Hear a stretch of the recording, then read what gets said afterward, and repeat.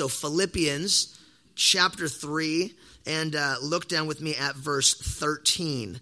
Paul the apostle writes, "Brothers, I do not consider that I have made it my own, but one thing I do, forgetting what lies behind and straining forward to what lies ahead.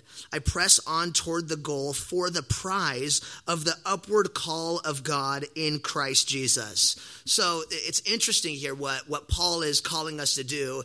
He's saying, the things that are behind me, the things that are in my past, I'm going to forget those so that I can move forward and strain forward into the things that Christ has for me. Now, again, the reason that's interesting is last week we looked at the scriptures, how it says, remember what God's done in your life. Remember the things that God's done. And now we see Paul saying we should actually forget those things. And it's interesting because they're equally important. To remember all God has done in our life and reflect on that like we did last week is a beautiful thing. And it's so important, but it's equally important to really forget the things that are behind us so that we can move forward. And I should clarify, because some of you may seem confused by that, but to forget what lies behind us, what Paul's talking about here, it doesn't mean that you literally forget, that you don't remember it. It means you're not living presently in your past.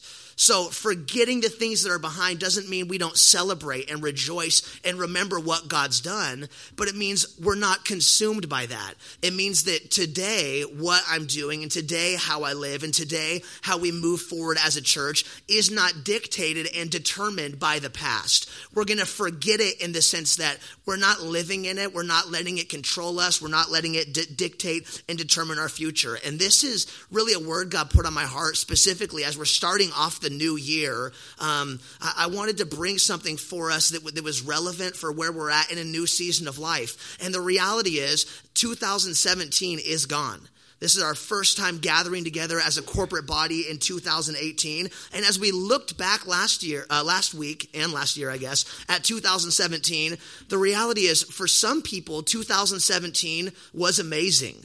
For some of you guys, 2017 was full of success. It may have been filled with spiritual growth where you were really just flourishing and thriving in your walk with Jesus. That is the case for some of you. But for some, the case is 2017 was not a year of spiritual growth. It was not a year of maturity. It was not a year of success, but in fact, the opposite. Maybe it was a difficult year for you. Maybe it was a year of struggle. Maybe it was a year full of depression. Maybe a year full of letdown and difficulties, but the word remains the same and the command remains the same.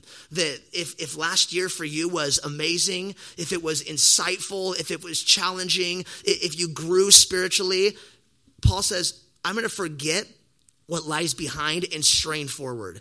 If last year was difficult, full of brokenness and struggle and hardship, we're going to forget what lies behind us and move forward into the future that God's calling us into. So really, whatever category you fall into, the command remains the same, to forget what lies behind us. And so I want to talk briefly about each of these, because the reality is we all fall into one of these camps. As we look back at our past, that we look back at what took place in the last year over our lives, it was either amazing, and if we don't forget that, then we can actually be hindered from moving forward to what God has. Or if we look back at our past and say, man, it was difficult, it was struggle, and we don't forget that, then it can actually control us in the present as well. So I first want to address the people who maybe last year had an amazing year, had a year of spiritual growth, maturity, maybe success, maybe God opening new doors. That's what last year was for us as a new church,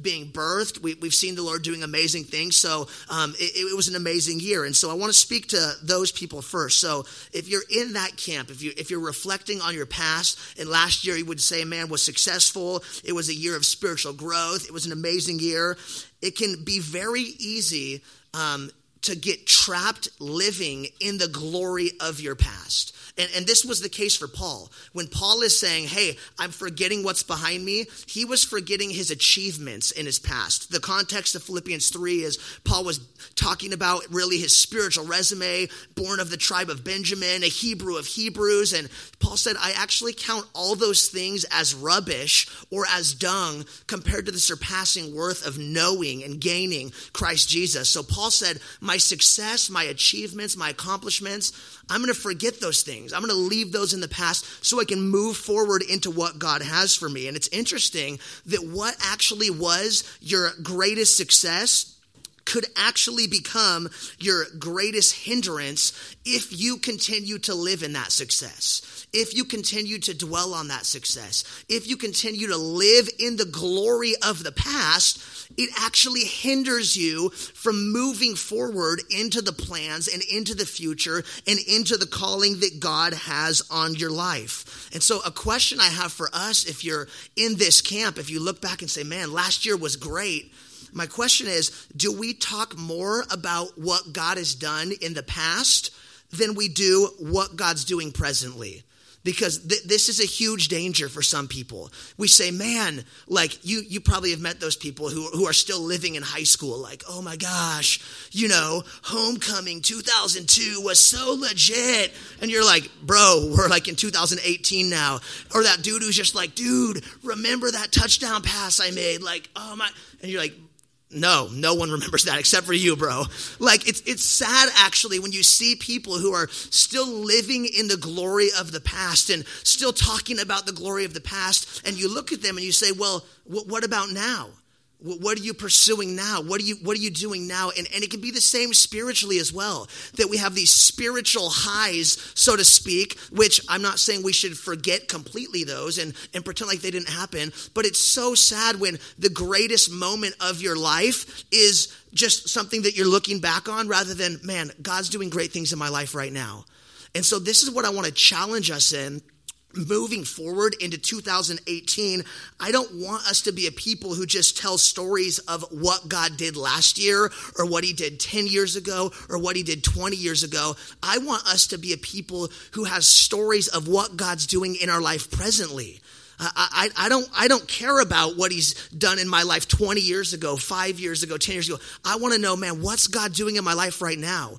What's he doing to me right now? How's he changing me right now? How's he shaping me right now? But sadly, if we only meditate on and only remember the glory days of what God did do, and we get caught up living in that type of mindset, we miss out on the story that he's writing right now. We miss out on the plans that he has for our life right now.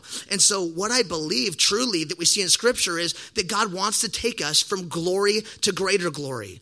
He doesn't want us to get caught living in the glory of the past or the success of your past. He wants to use you right now. He wants to bring you to greater glory right now. And the reality is, the moment that you become complacent and really in the present start living in the past, you miss out on your future. You miss out on the plans that God has for you. And this is a dangerous thing. We actually see this happen in the book of Joshua. I want you to flip back there real quick. There's an amazing story of how we see the children of Israel relying on something that happened in the past and living in the glory of that, and therefore missing out on what God had planned for them in the present. Joshua chapter 6, or you could open up to chapter 7. It's kind of towards the beginning of the Bible. It's after Genesis, Exodus, Leviticus, Numbers, Deuteronomy, Joshua. So it's the 6th book of the Bible. Just flip back there real quick. I want you guys to see this. For me, it's personally just such a powerful illustration of how dangerous this really can be. And I believe that there are a lot of people who do this, who maybe don't even realize it, that we're so caught up in the glory of the past. We're so caught up living in the glory days, living in our past success, living in the moment of our conversion, rather than saying, man, what does God have for me today? How does he want to sanctify me in this upcoming year? So Joshua chapter 6, I'll just give you a brief overview. You guys know this story. In chapter 6, God was bringing the children of Israel. He had just brought them out of Egypt over the Jordan River. It miraculously parted, and they were in the promised land. And God said, the first battle that I have for you is the battle of Jericho. If you guys grew up in Sunday school, I'm sure you remember the Bible story of like the children of Israel marching around the wall for 7 days and then it falling down. That's what happened in chapter 6. It was an amazing victory.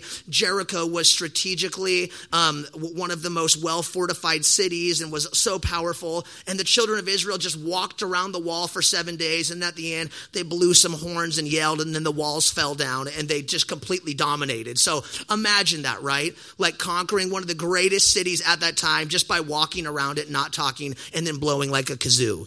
Like that's amazing. So that just happened. God just like completely gave them this awesome victory over this massive military city. And then up next, like in the conquest for going into the promised land and conquering, was this city called Ai. Now, Ai was almost the exact opposite of Jericho. Jericho was this massive fortified city with a great army. Ai is this tiny little town. Now check this out. The children of Israel had just conquered like the giant, so to speak, and now they're going into this tiny town of Ai. And what did they do when going into Ai? It's interesting. Let's look down at verse 1 of chapter 7. The children of Israel broke faith in regard to the devoted things. For Achan, the son of Carmi, the son of Zebedee, son of Zerah of the tribe of Judah, took some of the devoted things, and the anger of the Lord burned against the people of Israel. So when they went into Jericho, they took some things. This one guy, Achan, who God told him, don't take anything from that city. So check this out. Joshua, verse 2, sent men from Jericho to Ai, which is near Beth Aven, east of Bethel, and said to them, go up and spy out the land. And the men went and spied out Ai. And they returned to Joshua and said to him, do not have all the people go up, but let 2,000 or 3,000 men go up and attack Ai. Do not make the whole people toil up there, for they are few. So they go spy out the land. They're like, oh, this is a tiny town. We can just send in a few thousand of our men because this is going to be easy. Like we just completely dominated Jericho and didn't do anything. So if we just send a few thousand people in, this should be an easy battle. No big deal. Then verse 4 says about 3,000 men went up from there, from the people, and they fled before the men of Ai. And the men of Ai killed about 36 of their men and chased them before the gate as far as Shabarim and struck them at the descent. And the hearts of the people melted and became as water. Now, here's what's crazy. You guys might think, oh, that's not really a big deal. Like the Israelites had 36 casualties. Like that's not that big of a deal. Well, it actually is, because this was the only defeat that the children of Israel experienced in the conquest of the promised land. It was the only time that they had lost a battle. It was the only victory that they did not successfully go in and destroy. And the reason that it happened was because it's unique. We see it in the conquest of Jericho, Joshua, the leader, seeking the Lord, receiving specific instruction and direction from the Lord. And yet here in chapter 7, we don't see him do that. He doesn't seek the Lord. He doesn't ask what God wants. He uses his own wisdom and says, oh my gosh, we just conquered this giant city. That was so easy. Now here's a small one. We'll just send a few thousand people. And later we see in the chapter that Joshua does come before the Lord and says, man, why have we been struck down before our enemies? And God says, send the whole army. When Joshua begins to seek the Lord and get vision and direction from the Lord, God's instructions are, I want you to take the whole team. I want you to go and send in the entire army. And so Joshua really faced and struggled with and experienced what a lot of us can. That, man, what a great victory that was that we just experienced. Conquering our foes, conquering Jericho. That was amazing. And yet because of that, because of his success, because of his victory, he assumed that doing something smaller was going to be much easier. He assumed that God was going to continue to give him victory without coming before him and without seeking him. And as he moved out in his own strength, assuming that he was going to be victorious over Ai, the children of Israel were defeated before their foes. And so this is a great warning sign for us, and just a really great practical lesson for exactly what I believe Paul the Apostle is talking about back in Philippians 3. Paul says, man, I forget those things that are behind me, that I may press on into the things that Christ has for me. And if you are currently right now living your life and planning your future based on your past, based on what God did in your life last year, based on the success of your company last year, if we're not presently in this moment today seeking God and saying, what do you have planned for my life? We may just end up like the children children of Israel, stepping out in our own strength, assuming that the success or the glory or the maturity or the growth of last year means the same thing's going to happen this year, and we may end up just like the children of Israel. The moment that you become complacent in the present, based on the achievements of your past, is the exact moment that you will stop progressing and walking in the future calling that God has for your life. And so I want us as individuals to be a people who this year forgets the success, forgets the achievement of the past, forgets all the glory of 2017 and says, man, I believe that God has something greater. And we want to do this as a church as well. 2017 for us as a church has been amazing. What God did last year was amazing, but we don't want to allow that to dictate our future. We don't want to assume that God wants to continue to do the same thing. We want to continue to seek God today and seek God this year and say, what do you have planned for us as a church? What do you have in store for us as a church? So I want to challenge us individually and corporately to be a people who leaves the success and the achievements and the glory of our past, leave that in the past and believe that God has something better planned for you in this upcoming year. Amen? So that's one camp. That's one category. That's some of us. But there's another camp as well. And that is for some people, again, who look back on your past. Maybe it was 2017. Maybe it's been your entire life. As you really look back on your past, you say, man, my past is actually full of brokenness. 2017 for me was actually a really terrible year. It was hopeless. It was depressing. I went through a lot. And a lot of you guys are trapped in living in the shame and the guilt and the brokenness of your past. The reality is we all have brokenness. We all have pain. We all have struggles. But the enemy, when we look back at our past and see our failures and see our shortcomings and see our sin, when we look back on that, the enemy wants to hold it over us and say, yeah, continue to look back. Continue to look at how big of a failure you were. Continue to look at your brokenness. Continue to look at all the sin and all the things that you've done wrong. The enemy can so easily try and dictate and control our future by getting us to look back at our past and really allowing it to control us. But the reality is you are not defined by your past. You're not defined by your past mistakes. You're not defined by your past sins. You're not defined by your past brokenness. The only thing that we are defined by as followers of Jesus is the distance that Jesus went to meet us when we were in our ultimate state of brokenness. Amen? Like, that's what defines us. We're defined by the fact that Jesus came to us and gave his life for us when we were at the lowest of low.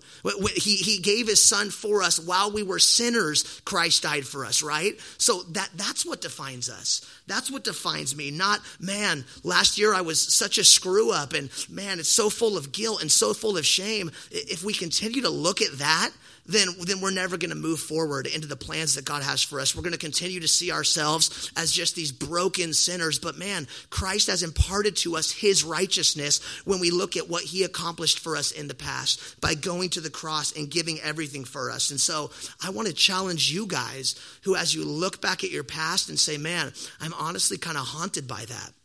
I'm honestly kind of scarred by it and trying to figure out what I'm supposed to do with it. What am I supposed to do with my past failures? What am I supposed to do with my past brokenness? Well, if you continue to look back and allow it to grip you and allow it to control you and allow it to fill your mind, the reality is it will paralyze you from moving forward into what God has called you to.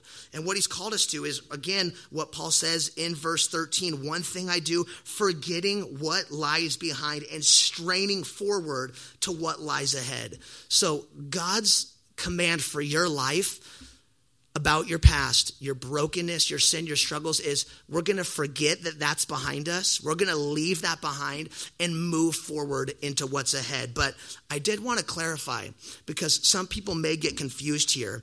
To forget what lies behind you, as we're thinking about our brokenness, our sin, our struggles, to forget what lies behind you does not mean you treat it as though it didn't happen. This is where we can kind of get off track. If we're saying, man, I'm going to forget my past. Some people say, yeah, I'm going to forget it. All those mistakes I made, all my failure, all my sin, I'm just going to pretend like that never happened. And when those thoughts come into my mind, I'm just going to try and forget about them and just pretend like that never happened. But man, that is not a healthy way to deal with your past. To just be passive about it and say, I'm going to pretend like it doesn't exist is not a healthy pattern. If there's something in your past that you are too afraid to talk about or to bring to the light, or that you're trying to hide from other people and just pretend like it doesn't exist, that is an indicator that you haven't forgotten your past. That's an indicator that you have not moved on from the brokenness of your past. If it's, man, it's still inside of me and I'm pretending like it doesn't exist, but I can't really seek counsel on this and I can't really talk about it, that's an indicator that we have not moved forward from our past, that we're trapped in our past, that we're still living in the brokenness and the shame and the guilt of our past. But it's when we bring that forward, it's when we're able to talk about it, it's when we're able to bring it to the light and bring it to Christ that we really experience the freedom to begin to move forward from our past. So maybe it is for some of you a particular sin or a particular struggle. Maybe if you look back on last year or the whole course of your life, you're like, man, there's just this thing that I continue to struggle with. There's just this thing that has me gripped, whatever it is. And you continue to just say, man, I can't get over it. I can't forget it. It just keeps coming back up and it just keeps haunting me. And you keep trying to forget it because you're like, Paul says, we got to forget the past to move forward. You keep trying to forget it. But the reality is, you're trying to forget it passively. You're trying to forget it and say, I just want to pretend like it's not there. You can't deal with it that way. You have to actually bring it to the light in order to process your past, to begin to move forward into the future. Maybe it's not a sin or a temptation or something that you struggle with. Maybe it's something that someone did to you. Maybe it's a sin someone committed against you. Maybe it was last year. Maybe it was in your childhood. And for your entire life, you've been haunted by this thing that someone did to you in the past. And you're saying, man, I'm trying to get over that. I'm trying to work through that. I'm trying to get past that. But what you're trying to do is you're trying to forget that it even happened. You're saying, I'm just trying to get it out of my mind, which again, isn't how we actually move from the past. It isn't how we move forward. It's not forget it and pretend like it didn't exist. It's begin to work through it. Begin to work through the pain and the brokenness and the struggle that you've experienced. And if we don't do that, we're going to be continually trapped in our past, whether it's things you've done or things that have been done to you. So my question is, what does this look like then? What does it look like biblically to begin to actually work through our past? Not pretend it doesn't exist and just try and get out of our mind, but in a healthy way to leave the past in the past, to begin to process it and work through it so that we can move forward into the things that God has planned for us in this upcoming year. And there's a few things I wanted to bring up. Number one, if you're a note taker, or if this is something that you've been wrestling with, if you're like, man, there's just this thing in my past. I want to leave it in the past. I want to forget it. I want to move on from it. How do I do that? How do I go about that? Number one, and I understand that these are difficult things. These are difficult steps to take, but this is a healthy way to process and begin to move forward in leaving the past in the past. Number one, you actually have to approach that person who you have wronged or who has wronged you, who has kept your heart and your mind trapped in the past. We see this in Matthew chapter 18, verse 15. Jesus says, if your brother sins against you, go and tell him his fault between you and him alone. And if he listens to you, you have gained your brother. Isn't this interesting? Jesus says, if your brother has done something against you, meaning you may not have done anything wrong, but if somebody has done something against you in your past that's keeping you trapped there, that's preventing you from moving forward into the freedom God has for you, Jesus says, if someone's done something against you, if someone's done something to you, you need to approach that person and you need to bring that before that person. And I understand that may take time. I understand that you may be at a place in your life where you're not ready to have that conversation yet, that you're not ready to go and do that, and that's okay. If you're at a place right now that you're just struggling with that, wrestling with it, that's okay. But I did need to share that this is what needs to take place in order for you to begin to actually process your past and process what's happened to you and begin to move forward. Excuse me. So you need to go to that person. But I want you to also see in Luke 17, verse 4, if you want to write that down, Jesus also says this: if your brother sins against you 7 times in a day and turns to you 7 times saying, I repent, you must forgive him. So there's actually both sides of the coin. Jesus says, if someone's wronged you, then you need to go to them and you need to share with them what they've done that has wronged you. But Jesus also says, if your brother has sinned against you even 7 times in one day, and he comes to you and says, hey, I repent, I'm sorry that I've sinned against you, Jesus says, you need to forgive. So we see both here. We see that if someone's done something against you, Jesus says, you need to go to that person and you need to begin to work through that. And Jesus also says, if you've done something to someone, you should be able to go to that person and repent and ask for their forgiveness, even 7 times. And in one day they could say, man, I forgive you. And so really, both here are implying that if someone has wronged you, or if you have wronged someone in your past that has been keeping you trapped in the past, that's been keeping you from moving forward into really what God has planned for you. Either way, Jesus calls us as disciples and followers of Jesus to go on the offense, and be proactive. If someone's hurt me, I need to be able to approach that person and have that conversation. If I've hurt someone and not dealt with that, I need to be able to approach that person and repent and ask for their forgiveness. And so I want to just challenge you guys, if you have been plagued by your past, trapped in your past, living by the past, the guilt, the shame, the brokenness, whatever it is, to forget it doesn't mean we treat it like it doesn't exist. It means, man, we need to begin to work through that. And the first step is just going to that person and either repenting or asking them if they would repent or whatever it looks like. Jesus calls us to go and reconcile the relationships that have been broken that may keep us haunted and trapped in our past. So number 1, we go to that person. Secondly, and most importantly, which follows going to the other person, we bring it to them. We bring it to them. And then number 2, we bring it to Jesus, right? Sometimes, though, we want to skip step 1. We say, I don't want to have that conversation with that person. I just want to bring it to Jesus. And the reality is this doesn't work. If it's just between you and Jesus, but you haven't tried to make it right with the other person, you're skipping what Jesus has prescribed as the way that we deal with those things.